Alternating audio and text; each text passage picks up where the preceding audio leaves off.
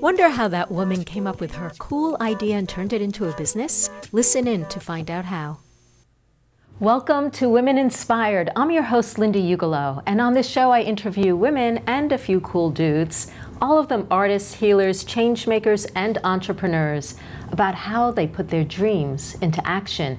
And today I'm excited to have as my guest a person who works with hair as her artistic medium, Jamie Ciarrocchi. Welcome. Hi, Linda. Thank you so much for having me here. I'm really excited. I am too. So I know you think of yourself as an artist. Tell me about that. I do. So for the longest time, I feel like hairstylists have kind of been put in this, category of, I don't want to say like ditziness or anything, but through the years, I've just realized that hair is my canvas, and it's an art in the sense of when I cut hair, I'm really sculpting and shaping, as well as with color. I'm really almost contouring what I want to bring out in somebody's hair, if I want to bring out somebody's eyes more, and really just visualizing and creating in that manner.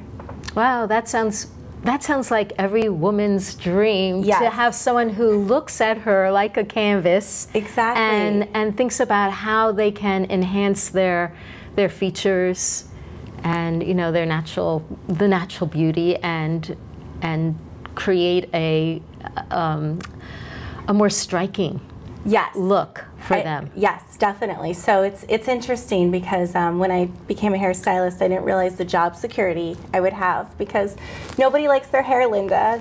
Curly hair clients want straight wants curly, brunettes want to be blonde, blondes want to be blonder, and I feel like the evolution of my career has just really been working with women and accepting what they have and how we can work with that and make it easy and more manageable and embrace the everyday life. Nobody really has time to spend an hour doing their hair. So I take into consideration a lot of my clients' lifestyle. How often, if you were to color your hair, can you come in? Do you want gray coverage? Do you just want to have a little natural sun-kissed highlight? All of these things, it's almost like a collaboration with my clients. So is the color your specialty? Yes, I would say that color has become my specialty. I'm originally from San Diego, California, where everybody loves those like natural sun-kissed highlights. And as a child, I once had them. And moving to the East Coast, I started to try to really figure out how to duplicate that. And now I specialize in it, and it's mainly balayage, which is the technique. It's sweeping, so really like looking at you, seeing where, if you were laying out in the sun or running around in the sun, where your hair would naturally be lightened because of that. And so it is very much like seeing like an artist who sees the light and the shadow. Yes. Definitely. And it's not always just about like highlighting's lighter color. Mm-hmm. A lot of it's also working with a low light, which is a deeper color, and figuring out where to place those in order to make the highlights pop more. Wow. It's like, I had no idea that hair coloring has been taken to this new level. I know. It's really a wonderful, exciting time. I mean, I've been doing hair for about 16 years now, and it's really like the world's your oyster as far as a hairstylist. Hair color itself has come a long way. Like, for example, our hair is made of keratin protein. The color line I work with actually deposits keratin protein back into your hair. So from a scientific standpoint, as it's lifting out any color, it's redepositing your internal strength. So just with the evolution of technology in hair color and hair care, it's kind of forced us as stylists to get to like up the game a little bit more, if that makes any sense. So it's really more about hair care. It's as taking into consideration hair care. Yes. So like my biggest philosophy is always about preserving the integrity of the hair. And so once you lose your integrity, which means if somebody overprocesses it or dyes it too dark, it's really hard to regain that. Mm-hmm. And you almost have to grow your hair out. So like, for example, if I have somebody who comes in and they want to be like blondie, blonde, blonde, blonde, I really try to set realistic expectations. Like, we can achieve that, but over the course of several visits, because we want to preserve your hair's integrity. We want to get you there in a safe, safe way, and also where it's going to be easier for you to maintain over time. Mm-hmm. So do you work with the same people over time, or do you work on special projects? Yeah, so it's really an exciting time. So I'm very grateful. I've been in the Boston area for about 6 years now. So I have a wonderful, loyal clientele, and so I've been working with them. I get booked up, pretty far in advance. And what's really exciting now is a lot of my regular clients are getting married, so I get to have the honor of being able to do their hair for their wedding and their special day. And then what has also led me through all of these fun endeavors is I'm now associated with a magazine that is actually nationwide. It is produced here in the Boston area, but it's Next on Scene magazine. I'm just gonna do a quick little show and tell. And being the official hair contributor, what that means is I get to do fun up-and-coming looks and tutorials. So it's exciting because this was our spring issue, and already now I'm seeing in marketing ads similar looks coming out. So you're a trendsetter. So a trendsetter, yes. And then I've also lately gotten into collaborating with a makeup artist, Alexandra Dale, and then a personal stylist, Helena Grant.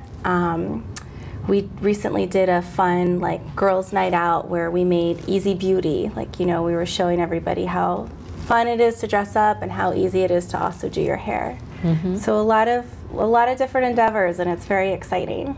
That's great. So how did you get into hairstyling? What was the draw? What turned you on to it? It's so funny because I never thought of it. I have dyslexia, like a lot of people do. But I feel like when I was going to college, there wasn't as many tools as there is today for people with that learning disability, and I really struggled in school. And I was getting ready to go back to for my second semester at college, but I just didn't want to go. It wasn't fun. It was really a struggle for me. And I was talking with a group of my friends, and one of my friends that summer had been a receptionist at a hair salon, and he was like, you should be a hairstylist. And it was like I had never thought. It was almost like if somebody were to say to me today, you should be a rocket scientist. What? And I was like, what makes you say that? And I always think it's very funny what his answers were. He's like, well, you're very creative, you're outgoing, and you wear too much makeup. None of that had to do anything with hair, but I think what he was just picking up on is, having worked in the salon, I was a good fit. I had the personality for it, and so yeah, from that I chose to drop out of college, which my father wasn't very excited about, and went to cosmetology school out in San Diego, and it was the first time I was really succeeding. I was really excelling, and I had never experienced that in an academic setting. I was getting moved up in cosmetology school. They had this row called the pro row where people had to pay an extra $2 to get their hair done by you, and I quickly moved into that. And then top 5 position, which was really exciting because you didn't have to wear the dress code. And so that's kind of where I just started to realize, I'm very good at this and I really enjoy it. And so I just literally kind of fell into it. So when you become a stylist, there's a lot of ongoing education, isn't there? Yes, that's one of the things that actually drew me to it once I started researching and learning more about it, is that you really do have control over the direction of your career. So there's so many outlets that you could choose to specialize in. And so I was very fortunate after graduating. I went from San Diego to Nantucket, Massachusetts. At the time, I didn't really know what Nantucket was, who went to Nantucket. And I was working at a top salon on the island, and it was the best education because the clientele was very demanding and high maintenance, and wonderful at the same time. But through that, just getting exposed to so many talented hairstylists, and watching and being like, oh, I like that cutting technique, and then pushing myself to get to New York to make certain I take a class in that specific technique, or oh, that's such an interesting color method, and asking questions and learning. And I feel like with today now, with social media, there's more exposure to all of these techniques than when I first started out. So yes, ongoing. Even with 16 years, I always make it to as many hair shows, as many color classes. I feel like there's always something new to learn, even if it is something I've been taught. Can always pick. It's like when you reread a book. It's like, oh, you pick up something that you might not have noticed the first time. Exactly. That's so cool. Yeah. So you've been doing this 16 years. Yes. I think that there's a great appeal to working in a salon and playing with hair is fun. I mean, we do it as kids. Yes. It's just so much fun to do. Hair is just one of these things that's so variable. There are so many things you can do with it. So it is very creative. If someone was to go into the field or was thinking about going into the field, what advice would you give them? Oh, that's a wonderful question. So I first would give them the advice that, again, going back to what I was saying earlier, you're so responsible for your success. So if you're somebody who's just going to observe and not really jump in, it might take you a little bit longer to start succeeding. But the advice I would give is to be humble, to know that you're learning, to not cry in the break room, because there's always that mean stylist who will get you, and to find what you really enjoy, and it can be a little hard in the beginning, but it's so exciting. Anywhere I go, I have a job. It's just starting to find the clients, but that's exciting, and I love that, to get to be creative on a daily basis. So. Yeah, I would just give anybody who's starting out, just stick with it.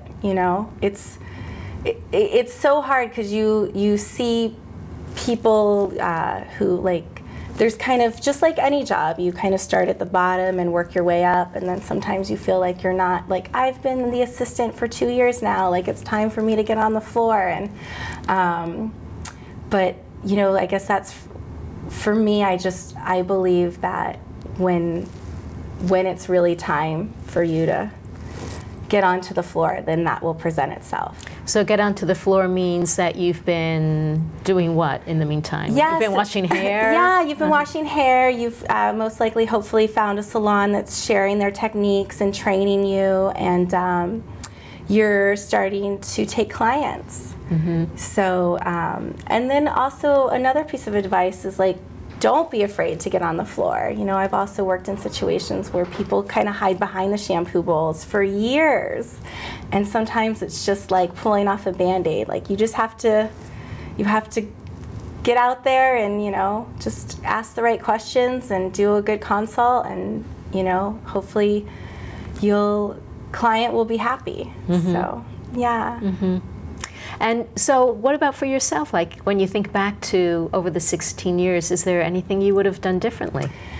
Yes, there's so much I would have done differently. First off, I would have saved my tip money. So, no, I just, it's always good to save. I think I would have, going back, I had something to prove. I don't know if it was to myself or to the world, but I think that if I could go back, I would just say, really be in the moment, really listen to what these senior stylists are trying to teach me. My time will come, I don't have to prove anything to anybody, and to really take advantage of any free education. It's so ironic because now I'm an independent contractor, so I rent a booth within a salon, and any education I take, I pay for. And for years I had exposure to so much free education. So it's just a lesson to always, take it when it's take given. it when it's given, because now that it's not as freely given, I was like, oh, I wish I would have, you know, taken advantage of it. Yeah. So yeah, just any opportunity that to learn, just really, I would say, take advantage of it, and to really like listen to you know, people with experience. So you're an independent contractor now, and that means you're a business. You're your own business owner. Exactly. There are ups and downs in all kinds of businesses. What do you? Yes. So Tell me about what are some of the low things that can happen, and how do you get yourself out? yeah, so it's exciting to have a business within a business, and for me, it's a stepping stone to learning about business. Because going back to what we were talking about earlier, is I really have felt like I'm an artist. Like I'm an artist, and I think one of the challenges I faced was thinking business-wise, thinking numbers, thinking, okay, if my expenses are X, Y, and Z, I need to be making X, Y, and Z, and that means I should maybe raise the price on this service, or do this, or market more of this, and it's been a real learning curve. I wear many hats. Like I'm, you know, my receptionist, I'm my assistant, I'm also working behind the chair. So, and I think what was the most challenging for me is when I chose to leave the traditional salon format, was just kind of like trusting the unknown. Like I didn't know anybody who had any experience with chair rental. So nobody in my like network could really give me any guidance. I just literally was like, in my gut, saw this opportunity and was like, I need to take it. But that was a really scary time of just like, I've taken on this huge financial commitment monthly, and then I have just the cost of living, and you know, I'm so grateful that, you know, 95% of my clients followed me, and I think that's just a lesson in like sometimes people believe in us more than we believe in ourselves, and it's you know, but it was really scary the first 3 months to just kind of get into the rhythm. And sometimes when like something goes wrong, you know, when I'm a stylist, I can bring it to the boss or the manager, but you know, now I'm the boss and the manager. So where do you find your peers then? Where do you find those people that help you? Yes. Through? So I feel like I've connected through a group called the Boston Businesswomen, a group of women entrepreneurs. So even though we're in different fields, it's just been nice to have like the support of knowing not knowing if you're going to be able to pay your bills at the end of the month, or you know, this is the accountant I use. And having like that network of support, or like, oh, today was just a rough day, and you know, getting some positive words of encouragement, as well as I've stayed in touch with a lot of stylists that I've worked with over the years, and I feel grateful like to be able to call somebody and say, hey, like this is something that happened, like how would you approach this, or do you have any experience with this? And one of my good friends on Nantucket, Daria Shari Galt now, because she's married, she owns Daria Salon and Spa. She's been a real inspiration to me, because just seeing her open up her salon and kind of what it took to start a business, you know, 26 miles out to sea, and you know, 10 years later it's a full thriving salon. So she's somebody I really look to for a lot of advice and guidance. Do you have dreams of where you want to go with your business? I do. I dream of having my own salon, most definitely. And again, I think right now renting a chair has been great, just to kind of teach me more about the realities of that. And I'm only responsible for myself now before taking on the responsibility of a staff. And then, yes, my big dream right now, I would say, is I'm also working on a hair product. It's very like new in development, but it's exciting. And I guess what I could say right now is it's a product for people who don't like the feel of product. So, what does that mean? Like this, you know, like a product that holds your hair in place? Yeah, so it's still so early. I know, I feel like you don't want to. I can't. Yeah, I'm hoping within the next like 6 weeks to be able to elaborate more. But it's something that it's just gonna help people have like less frizz, and again, it's just a lot of people need product, but they choose not to because they don't like the feel of it. So I saw this, you know, like kind of hole or opportunity, and so I'm really exploring it, and that's been kind of a roller coaster too, to like, you know, have an idea like, oh, I'm going to make a coffee mug, and then how do you do you do it? Like, where do you even begin? So I'm really at the, you know, at the beginning stages of that, but it's very exciting, and I feel like, not to sound so woo-woo, but the universe is like bringing people into my life who have a little guidance and experience, and so it's exciting. So yeah, like that's a big dream, is to make this product. Hopefully, can have less of an environmental impact, and also hopefully it helps people. You know, I want people to enjoy their hair and help make it easy for them to style. What are some of your biggest tips for helping people like who want something easy but looks good? Like, what do you tell people? Yeah, so one of the biggest things, living in New England versus the West Coast, the air is a little bit drier. So like in New England, there's a lot of humidity. Contrary to what a lot of people think, is water is actually very dehydrating. Like, I don't want you to do too much of a close-up because my manicure got broke or chipped, but I'm in water all day. My hands are very dehydrated. So if we were to put that into like the air, a lot of the moisture actually takes out the hydration from our hair. So one of my like easy, I love this, I do it myself, it's very affordable, is to just use aloe gel. So you could go to Trader Joe's, CVS, just get some aloe gel and actually put it on your scalp and your hair and let it sit for 15 minutes and then shower and wash it out. Aloe is a very calming. It's also going to help bring your hair and skin back to its natural pH, which makes it less dry, which makes it a little bit more manageable. So that's one of my biggest tips.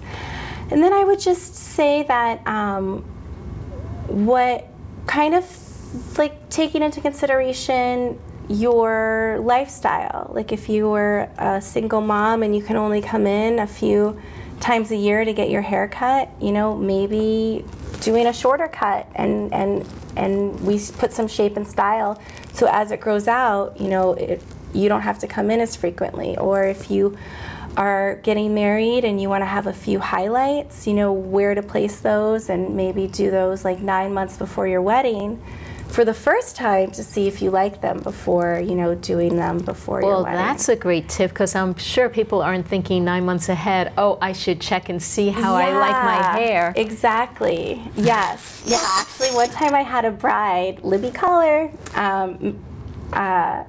2 weeks before her wedding, she decided to change her hair color completely. She was a redhead and she wanted to be a brunette. And it worked out, but that is definitely something I don't suggest. No major hair color changes like a month. You don't want to freak out right before your wedding. But it all worked out. It all worked out. And yeah, so like one of my other favorite little tips is to just find a product that you like as a treat for yourself. You know, like sometimes products can be expensive. Like one of my favorite shampoos is the Pureology Hydrate. It's, you know, 25 up.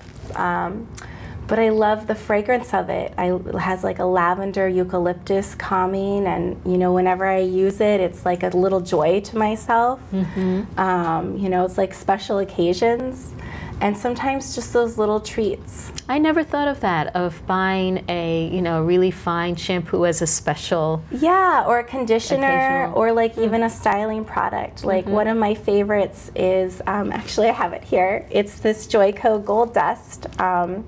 It is like a very tasteful shimmer glitter spray, and I just love it because it has a great smell, and then sometimes if it's just like a gloomy, overcast, you know, day in New England or in Seattle, because this is a, you know, nationwide broadcast, sometimes it's fun to just add a little extra sparkle. So just finding these little things. And too, like a lot of salons have samples, or they have little sample containers. Like that's something I try to provide for my clients because yes, if you're going to invest in a product, I want to make certain that you like it. Right. And also try my best to share with you like how to use that product. So like one quick tip going back to shampoo is a lot of people don't realize this, but you could start lathering the shampoo in your hand before you, and because a lot of shampoos are sulfate free now, so that's going to help you stretch out your shampoo a little bit longer. Oh. And also shampoo is really just meant for our scalp. Not for the rest of the hair. So as it's rinsing out, it kind of is supposed to clean this. Unless you were you know, mud wrestling or something, then we want you to use it everywhere. Right. Those are great tips. Well, I have a wild card pick in this box, and I'd love for you to take let's shake it up. Yes, let's shake it up. And take one out and just riff on it for a minute about how it applies to you in your business or even your life. And just have a couple of minutes here. Oh wow, that went fast. Oh wow, great. What does it say? So it's courage. So I think this just relates to me in my life. I've just always kind of trusted my gut.